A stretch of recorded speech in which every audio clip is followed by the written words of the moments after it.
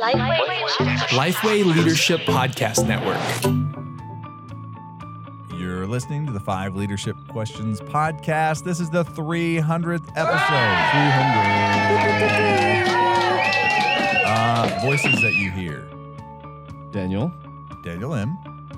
And the infamous gangster, Eric Geiger. I'm back for 300, baby. 300.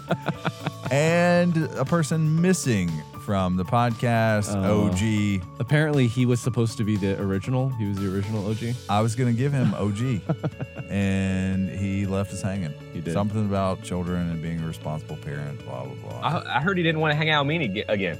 Well, we want to protect your feelings, but that's kind of it.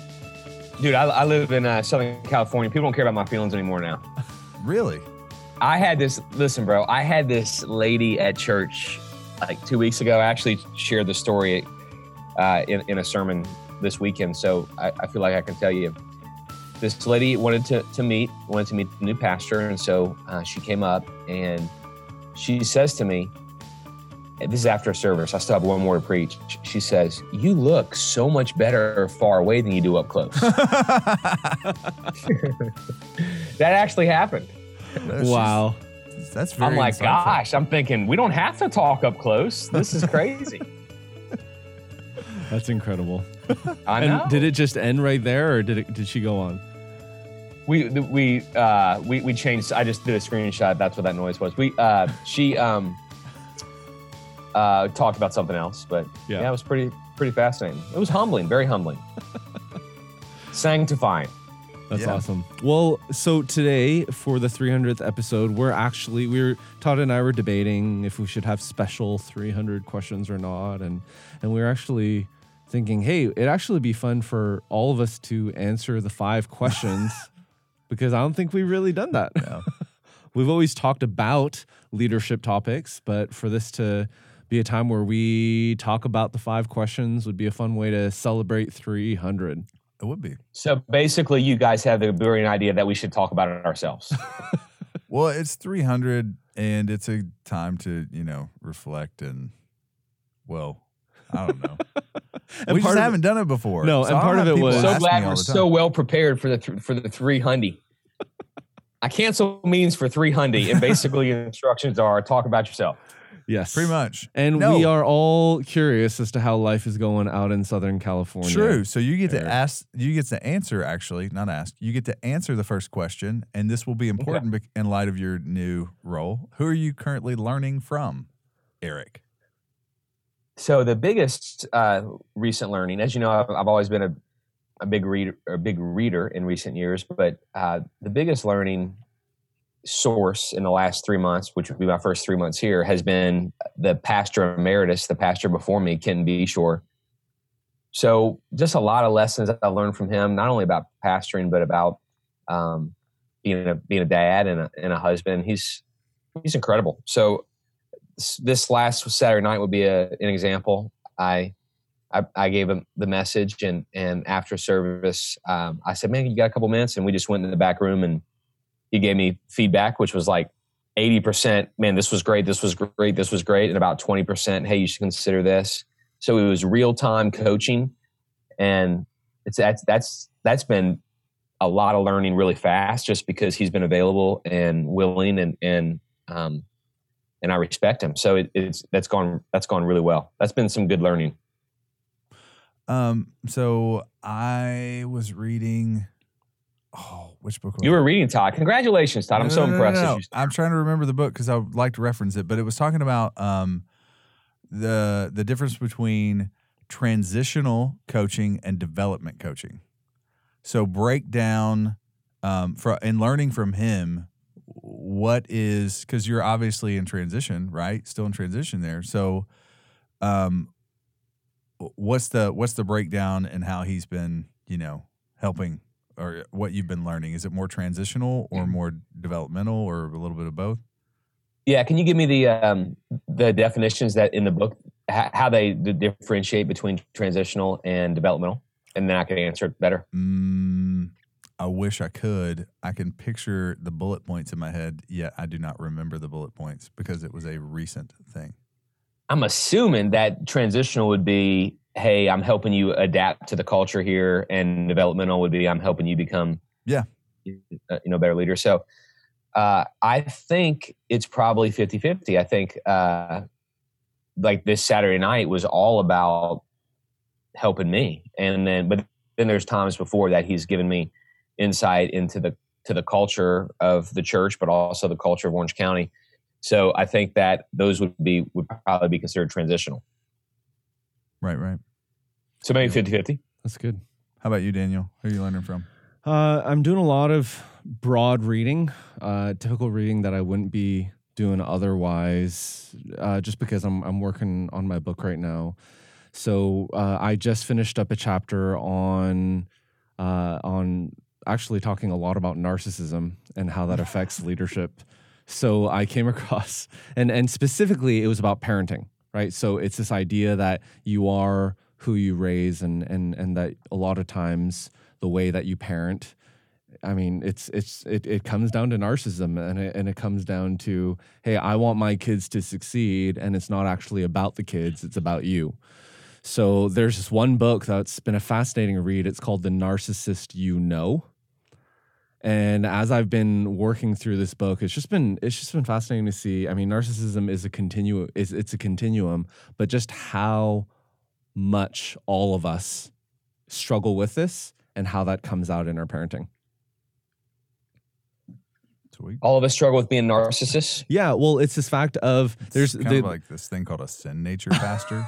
like I think Augustine said that that pride is the mother or father of all sins. So is that essentially like, hey, all of you struggle with narcissism, and your kids are going to be as narcissistic as you are? Yes, it's that baby bundle of sin you talk about.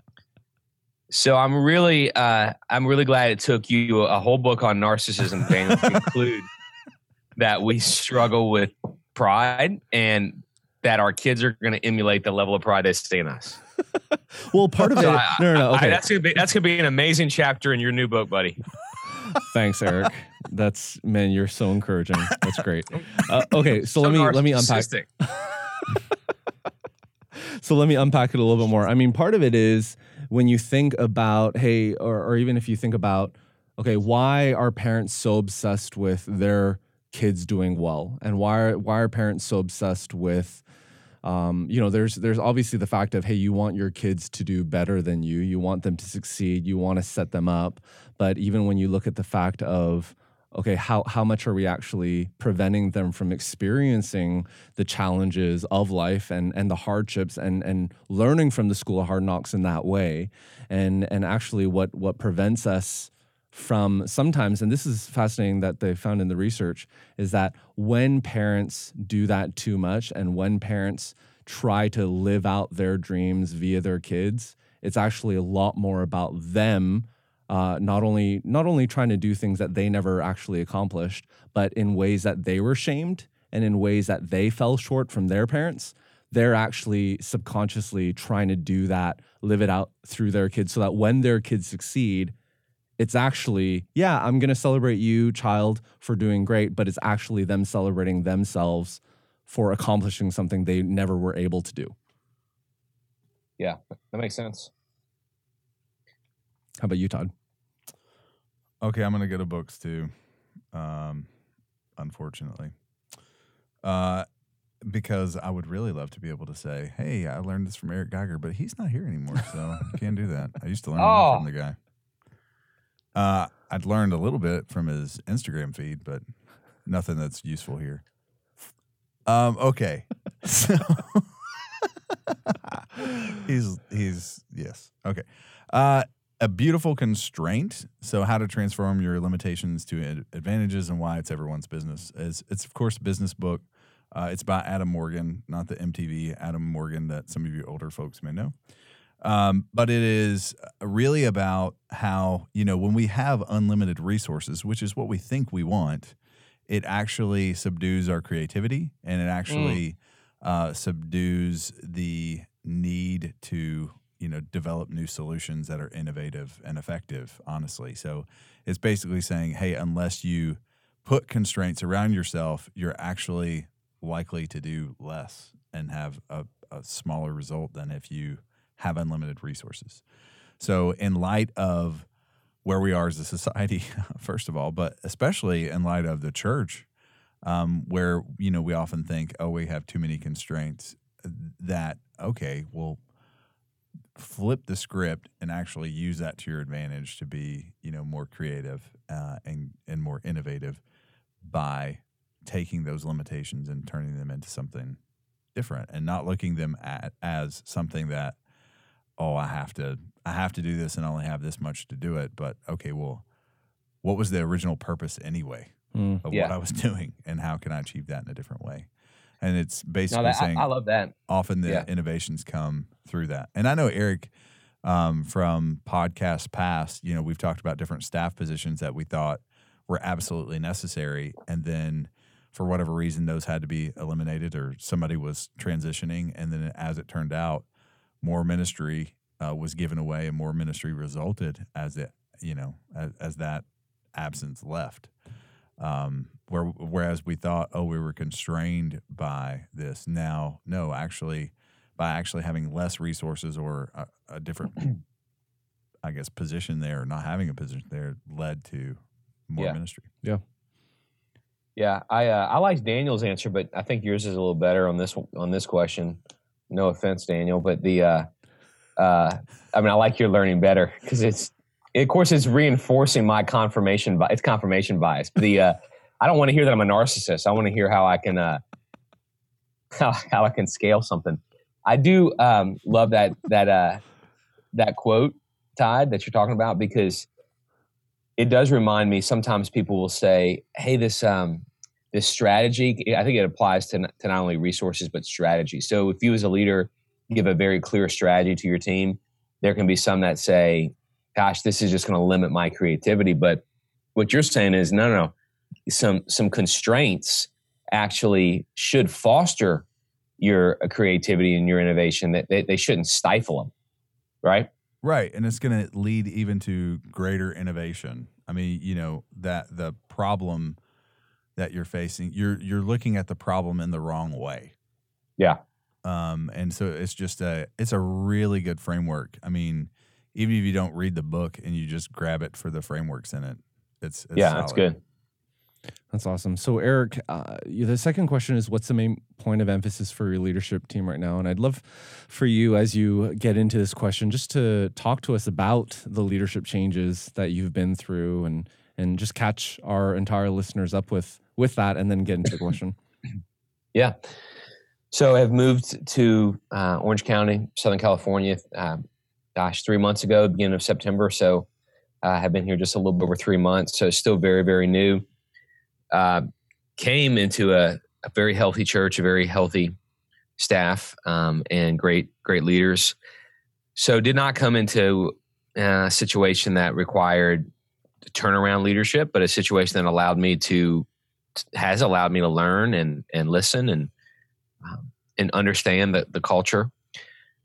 At the same time, there's this tension that we face as leaders when you go into a healthy situation, which is Mariners, the church is filled with entrepreneurial people, visionary people, not only for their discipline and their walk of life, but also for the kingdom. I mean, there's great kingdom-minded people here. Love the church. They do, and I do as well, the values, the DNA of the church. So when people ask, "Hey, Eric, at some point, when are you going to share your vision?" Here's the tension: that vision is always associated with change. There's no vision without change. Vision results in new, or it results in change. So I guess the focus now for me has been, and for my leadership team, has been renaming and rediscovering the values and the mission that is deep in the culture at Mariners. These are things that we're going to be, and then from that, what's going to be our vision for the future that we're going to run after? It's not a shift from our values, but at the same time, it's going to be a vision. So how do we articulate the vision as being an overflow and a next iteration in the life of Mariners, as opposed to feeling like this hard right turn. So that was the last meeting I just left. That was that conversation. So that's what's fresh in my head. Yeah. I want to ask the question of how are you exegeting those values from the culture? Yep. 35 years ago, Kenton came here and he brought 5 values, and they have been in the culture. They've been preached and celebrated for 35 years. I'm sure they've been preached and celebrated at different levels and different paces, and just like all of us as a leader, there's times I've talked about the vision more than other times, and so, but there are some values in the culture that have been there, and I have not come with a new set of values, but have said, hey, let's relearn these. So I've given book assignments for each of the values, and I'm bringing in outside speakers or myself speaking on each of the values, and basically relearning the values together so that the team understands, oh, that's how Eric reads that. That's how Eric sees that value. Oh, those are the verses that Eric uses to articulate that value. So I'm learning the value by walking through it, but I'm believing that the team is likely also learning the value through my lens as the new leader as we walk through those. So is your hope then to add or take away values, or are you just going to keep those 5 but relearn, Yeah. Yeah. For now, it's just to relearn them. At some point, I'm sure I could articulate them and may articulate them differently, but that's not the priority right now.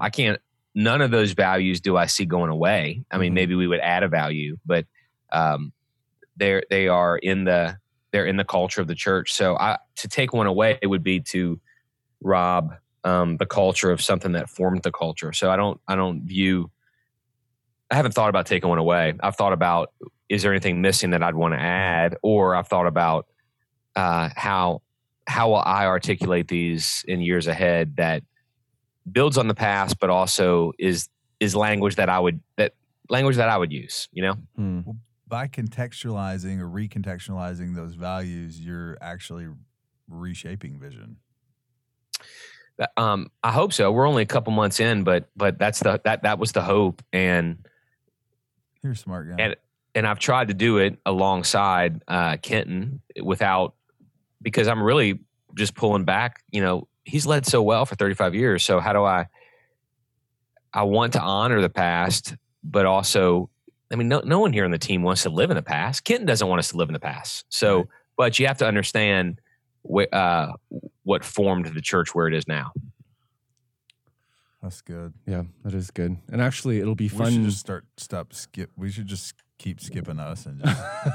Oh, you're crazy. Yeah. Well, it'll actually be fun to be out in California with Eric again, though. Oh, that's right. We've got pipeline coach. No. Blueprint coaching. Blueprint coaching happens. And this is actually the event. Is it named after Is there a Jay-Z album, Blueprint? I don't know. Maybe he named it after this. So have we shared Blueprint. This? I think we shared this in Eric's farewell episode. Maybe. How last year's pipeline, Orange County, is what kind of kicked off the whole transition for Eric to move up to Southern California. That's true. Right? Gosh, that was our fault. That is right. Oops. Thank you guys for getting me here. And we're actually going to be with you. It's right. March 14 and 15. That's going to be fun to be together, and it's actually going to be a pretty similar event if you're out in Orange County, where we're going to have main stage speakers as well as moving in between coaching. But the whole thing is going to be around leading change in your church. It's actually going to be implementing change in your church, because I don't want people to just think this is I don't even like calling it a conference. We shifted more into the coaching model. Yeah, it's more of coaching, which I love. I mean, I'm going to be doing a main session, but the benefits aren't the main session. It's the collaboration with other leaders in similar scenarios and smaller groups. That's what I love about it. That's good. So that's March 14 and 15. You can go to leadership.lifeway.com/events, or you can text the word blueprint to 888-111, the number 888-111. All right. So, Todd, why don't you go next? What's the main point of emphasis for your leadership team, or for you? I don't know. You can answer this question and see how that's going, Daniel. No, I mean, luckily for me, I get to lead a really, really good team. So 2 of those people were just out with Eric, looking at the venue and whatnot. And so I'm praying constantly and consistently that the Lord does not call them as well to Orange County Mariners. I did not make any hints. All right. I would not jack them from you, Todd. Unlike the time that you tried to hire one of that again. I should have known. I shouldn't have walked into you that. brought it up. You brought it up. Okay, yeah. So the main point of my leadership right now, emphasis right now, is really saying, so originally Eric brought me to Lifeway to open up a new leadership development area, a leadership area for Lifeway. And Dr. Rayner had this kind of vision for an online tool that trains pastors. And we, I think, expanded upon that to say, let's train churches and let's call back to days of old when we, actually had training, both discipleship and development in our churches as a regular occurrence on Sunday nights and walk people through and all these things. Yes. But let's do that in the 21st century and let's utilize technology. So I spent the first 2 or 3 years doing that and developing Grid, and then Grid wasn't going exactly the way I wanted it to, and we figured out, it's because the philosophy and framework that undergirds, that underlies that even makes that possible for a church to do, we need to help them build that foundation. And that's when Pipeline came into play. And we, started to roll that out. And people just really loved the Pipeline content, that philosophy, that framework. And we, built a conference off of it. We built a ton of stuff off of it. Meanwhile, Grid was coming along. And 2017, we had 405,000 people on the platform. So that's where you start to get a tipping point. And we move over to a mobile first. And now, a couple months ago, we had 500 churches in 1 month come onto that platform. And so it's really calling back our team to say, hey, while this was building, while this was growing, we shifted our emphasis to Pipeline. We shifted our emphasis into practical tools and implementation. Meanwhile, the best thing that we have to deliver all of this is this thing called Ministry Grid. So guys, we need to make sure that everything that we do leads back to this tool as a delivery mechanism. And from that, we've seen a lot of fruit. This year when we were back in Australia, we had moved from 1 church to 5 churches, and there's almost 50 churches in Australia that are now using Ministry Grid. That's something that's great for us. It's great for Lifeway. It's great for the kingdom. So it's really saying, okay, we were used to being a small team with one emphasis, and now we have to be a little more sophisticated in thinking about, okay, we have all these multiple things that we've started. How do these things point back to our purpose and our purpose within the overall vision of our organization? And that's what each ministry is called to do as well in a church. It's like, how do I contextualize the vision and purpose of our church? And so that's really what I'm trying to do at the moment. That's good. Last month, I was up in Chicago for an exponential regional, and I opened up the conference for them, talking about the shift from moving from being a hero. You've like shifted into a prayer voice or something. I feel really encouraged, Todd. Please let it continue. Okay. So it was this. What I was speaking on is how do you make this shift from being or seeing yourself as the hero to seeing yourself as a hero maker. And that quote from William Carey, expect great things from God, attempt great things for God. A lot of times we use that phrase and we're like, oh yeah, God, I'm going to do great things for you. I'm going to do mighty things for your kingdom. I want you to use me. I want you to, and we go along with that, all the while trying to, or maybe subconsciously being the hero, placing ourselves as the hero, because it's like, it's not just that, God, I want you to do great things. No, I want you to do great things through me. I want to do it for you. God, I want to be the one that does great things for you. So the big shift for me is, how am I continuously moving from being a hero to being a hero maker? How do I come alongside others and help them where they're at? So that's a big thing where I'm looking at everything that I'm doing and saying, okay, what does it look like for me to take a step back and help others grow in this area? What does it look like for me to take a step back and help, even when we look at the 5 Leadership Questions podcast, right? It's like, hey, yeah, it's not us doing the podcast. How do we provide content that helps others where they're at? When we're thinking. So even Eric, when you were answering that question about you coming into Orange County, I mean, how many of our listeners are starting new roles or about to start new roles? And they're like, there's that tension where it's like, yes, I want to come in with a new vision. These are the things that I want to change, but you can't change them right away. So yeah. Yeah. Depends on the context too. If you're brought into a situation where it's a turnaround and change is required right away, you do that. If you're brought into a situation where it's really healthy and it's not a turnaround situation, then you need to spend a lot of time learning. So I think the context impacts the posture of the leader. Yeah, completely. So yeah, next question. What are 2 or 3? Or let's do this since there's 3 of us. Let's do one thing. Question. Does he remember this question? No, I like you guys asking the question. Right, I never liked asking do this. the question. Instead of 2 or 3 things, Let's do one thing. What is one thing you absolutely must do daily, and what benefit does it have for your life and your leadership? And if I were Todd here, I'd say other than reading your Bible. If Todd really understood spiritual transformation, he would never say that. That's the Sunday school answer, especially when you only have one.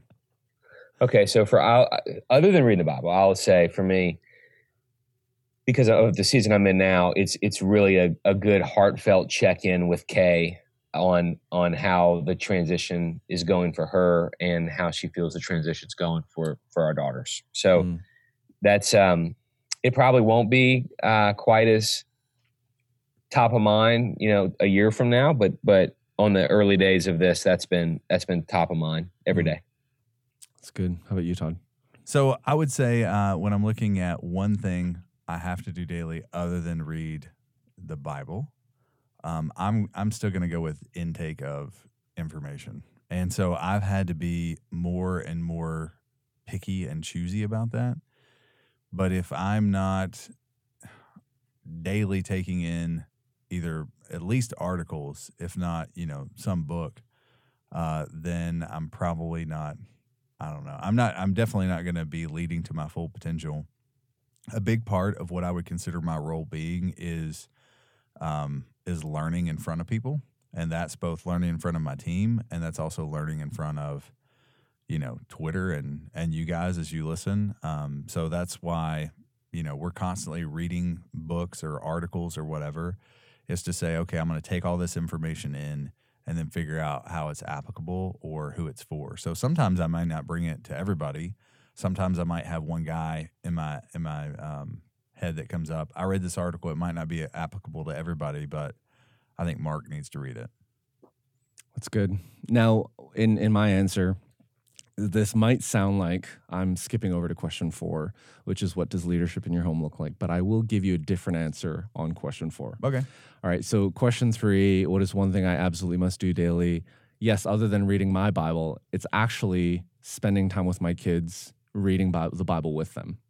So that's a big thing for me, because regardless of how busy the day's been or what that looks like, I always I try to, most of the time, always put our kids to bed, do their bedtime routine, and to spend time reading the Bible with them, to spend time talking about it with them. And sometimes when they're super tired, it's one page, not of the full adult text Bible, maybe like a Bible story. Other times it's maybe the entire Bible story. Other times maybe it's a devotional and we're talking about a scripture passage. But I find that that's a really important thing that I've been striving to do, to be able to slow down and to be able to pray with them. Otherwise, I'm just going, and it's just like, okay, kids, let's go to bed. Good night.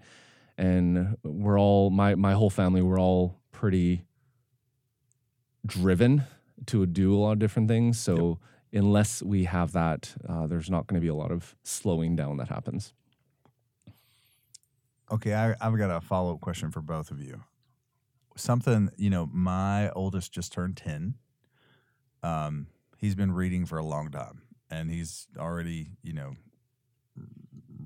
read the Bible and stuff like that. But I have found now that he is not reading the Bible the way he once did.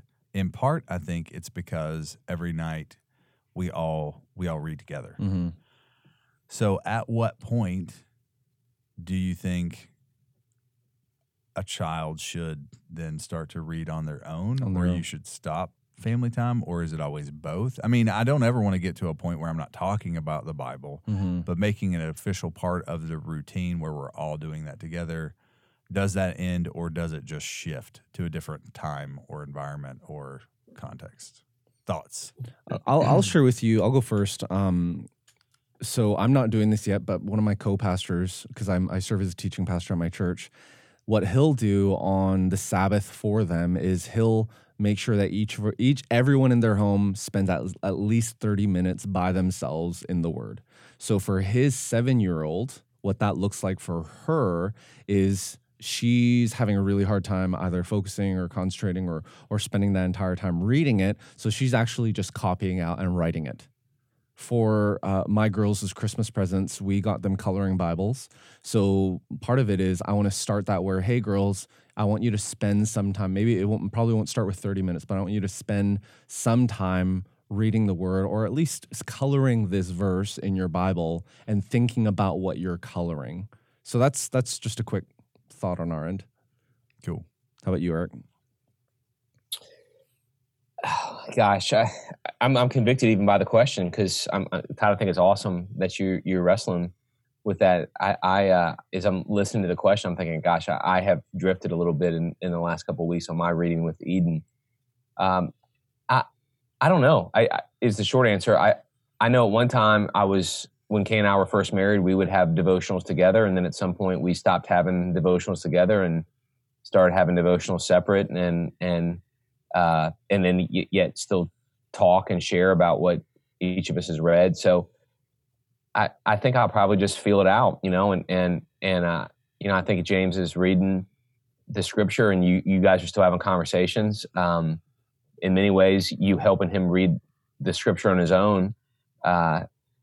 You're not going to be able to be with him likely in this college dorm, So preparing him for the future is awesome. When does it stop being together every time? I think you have to feel that out, That's good. So let's, on that note, let's go to our next question, which is, what does leadership in your home look like? Todd, why don't you kick us off? Yeah. Oh man, it really depends on the day and the season. Meaning, you're such a situational leader. Or whatever. I just do whatever my wife tells me to do.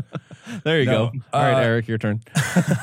Most of the time. It's actually really good advice, because his wife's really smart. She is. We both went to seminary with her. She made better grades than we did. I mean, no, she is Diesel, and a great leader. The thing that I would say, the reason why I say situational is, or seasonal, is because, there are different seasons where we are traveling a lot.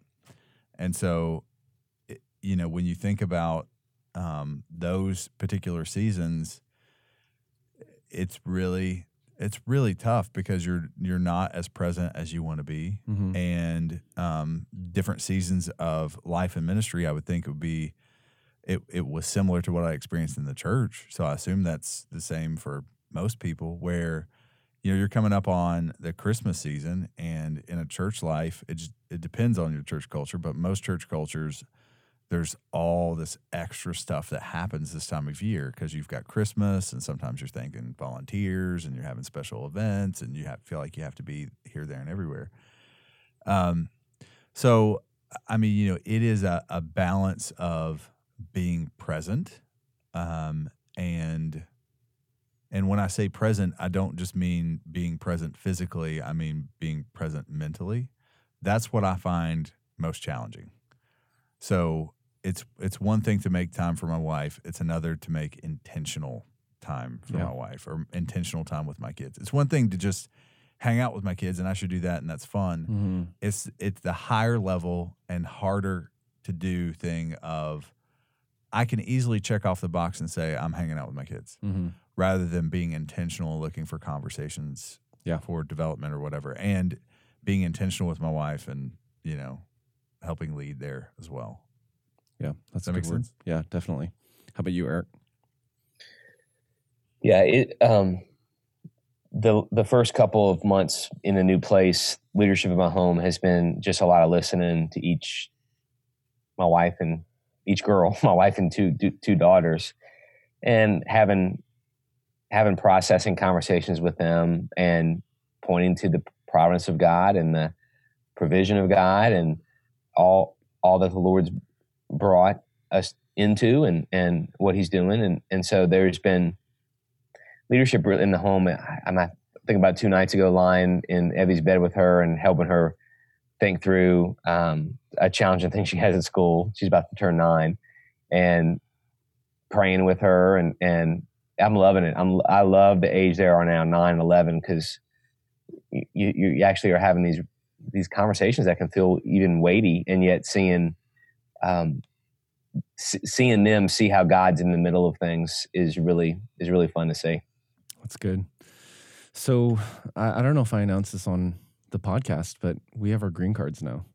So which means we're that's awesome, dude. Here in the States. It's crazy. So I bring that up because my wife and I, what life looks like right now this past year, it's changed quite a bit. We started a podcast together and it's coming up to a year now, the one that my wife and I did. And it's been cool to see how that's morphed and how that's changed and the amount of work that my wife is putting into that and how she's really come alive. I mean, her background's social work, so it's not that we had ever thought that we'd be doing this together, but it's been cool to see even the marriages that we've been able to influence and help. Here's a really cool story, guys. So we did an episode where we interviewed this guy on pornography. This couple, this lady, she shared the episode with her non-Christian friends. Her non-Christian friend, her and her husband, because they were dealing with stuff, started coming with her to church. And last week, she messaged me saying that her non-Christian friends just accepted the Lord through that episode. Dude, that's awesome, man. That's legit. It's crazy, right? It's crazy to think. So that happening and my wife beginning to do a little bit work.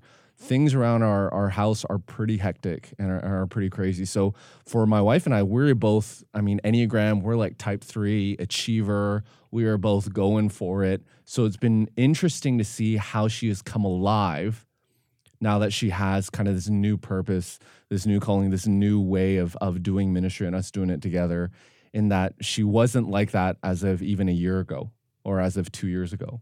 So for us, what leadership in the home looks like is, yeah, as much as we are doing a lot and able to minister together in this way, it's us saying, okay, let's make sure that we continue to have the Sabbath. Let's make sure that we continue to be intentional, not just side by side working with one another, but Todd, like you making that intentionality of connecting with one another and connecting with our kids in that way. That's the difficult thing, right? Whether you're talking about leadership or your leadership development, especially, just because most of us are in the position we are because we were intuitive, not because we were intentional. And so we have to shift into that. Like that's like, I don't know, maybe that's going to be my theme next year. But just that I will be much more intentional with everything. It's a stewardship issue. It is. All right. So before we get into our last question, okay, and this is our favorite question because it's always, what do you tell your 20-year-old self about preparing to lead? Before we do that, this month we've been featuring and talking a lot about the Living and Effective podcast. So this is a new podcast from Christianity Today and the Christian Standard Bible. So if you haven't yet checked it out, be sure to do that, because this podcast, we actually interviewed the host, Rich Clark, and it's neat to see the way that they're looking at Scripture. They are looking at Christian history and what it looks like and how it's been misinterpreted and what kind of surprising answers you discover. So be sure to check out that podcast wherever you listen to it, and you can learn more about the Christian Standard Bible at csbible.com. All right, last question. What would you tell your 20-year-old self about preparing to lead? All right, Eric, you're up first. Oh, man. Put the pipe down. Wow. Man, Todd, I did not think you're going to call me out for smoking the pipe. I wasn't smoking the pipe, Todd. Okay. I don't know what you'd be doing. All right, 20-year-old self. I think, it's always interesting, the moment. I've asked that question on this podcast of other people a lot, and I would think, I wonder what's going on in that person's life that's making them answer that this way right now. So that's true. Because you always reflect on leadership through the lens of your current situation. To my 20-year-old self, I would say, hey, try to gain as much wisdom as you can, but don't lose your passion. Don't lose your beautiful naivety, your just belief in the gospel, your belief in the church. Don't let cynicism, in the midst of gaining wisdom, don't let cynicism rob you of that. And I think, because I'd want to hear that now, as a 43-year-old now, I'd want to hear, hey, hopefully you've gained 23 years of wisdom you didn't have when you were 20, but hopefully you still have the passion and the conviction and the belief that anything's possible. Hopefully you still have that living hasn't made you cynical. That living's only helped you become more wise. That's good. Todd, how about you? That's good. Man, I think I would tell myself just to stop it, because at 20, Just stop it. just stop it. Stop it. So at 20, Stop smoking the pipe. it is crazy how far in leadership in the church you can go with knowing what to say and when to say it. So I'd grown up in church, basically from birth. Every Sunday, Wednesday, and Sunday morning, Sunday night, Wednesday night, I was at church. And so, it's like I was a killer at Bible trivia. Like, it was just there. And I, again, knew what to say and when to say it. So I was had just become a student pastor and was not intentional. I would just show up and, just pull it out of the air, basically, and kind of phone it in. But nobody could tell that. Maybe I thought they couldn't tell it. Maybe they could. And it took, okay, so basically my story, and I'm not even sure if this is, I'm going to get a little squirrely on you guys right now, but I just want to be honest with my personal experience. And I don't even know if I believe this, but this is what happened. Does that make sense? Not yet. It will. Not yet. I have to finish hearing it to know if it makes sense. Okay. So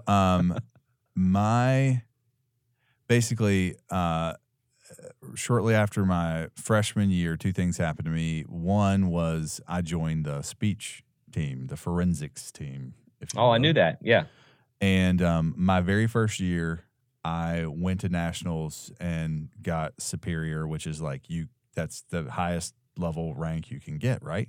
And so I was this little star guy that everybody was like, holy cow, this guy came from nowhere. He didn't compete in speech in high school. Oh my gosh. Because I did impromptu and extemp, the things that you would expect. Hey, you have to be able to think quick on your feet, be articulate, speak well, put streams of thought in line, and really convince people of things. So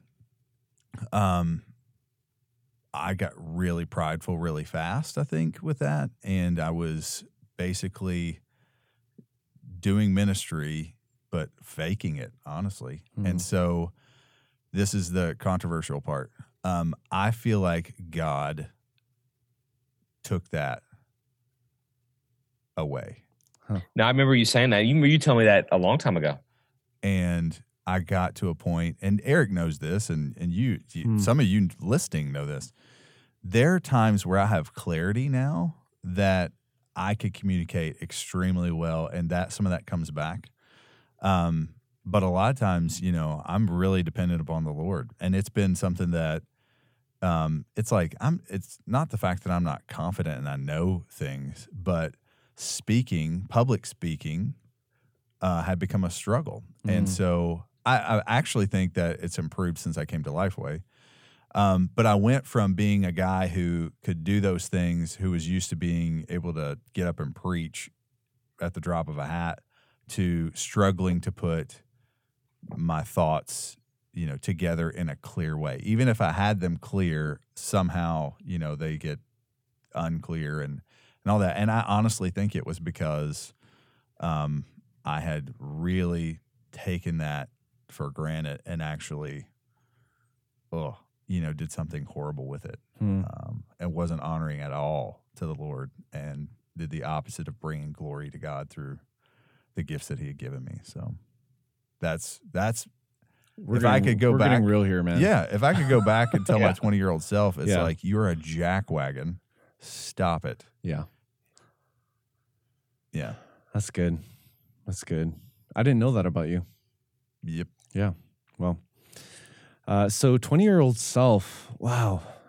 It's Eric. You made a really good point. As we've asked this to so many different people, I don't think I've ever really thought about what I'd say to my 20-year-old self. I was in my final year of college. I was engaged. We were getting ready to be married. I was trying to discern. I knew God had called me to ministry, but I didn't really know where to go or what to do and what my next steps were all going to be. And we were about to move to Montreal, and I was about to serve as a student pastor.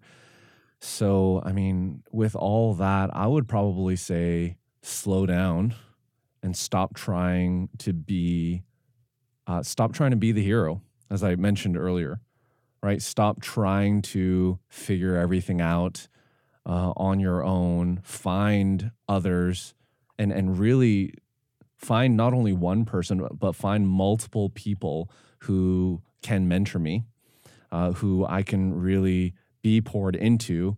And that's probably what I would say. Really, really spend time being invested in, and to invest in others.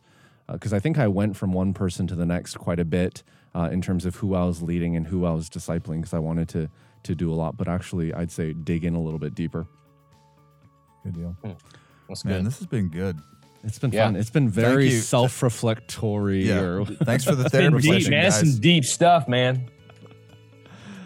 I enjoyed hanging out with you guys again, man. Miss you, brothers. Looking forward to being with you in March. It'll be fun. That's good. It'll be fun. Thanks, Eric. And just one more thing. If you haven't yet checked out the Ask Me Anything podcast by JD Greer and Todd Unzicker, you'll want to do that. They are a part of our network. They have been knocking it out of the park. Every single question. Man, I think we should switch Todd's one day. Just for an episode. That would be so funny, man. But check out JD, how JD prepares sermons. That was a really good episode. Good deal. Yeah, you can go back into their history. Just look up JD, Ask Me Anything on your favorite podcasting app, and subscribe today. We'll catch you guys next time.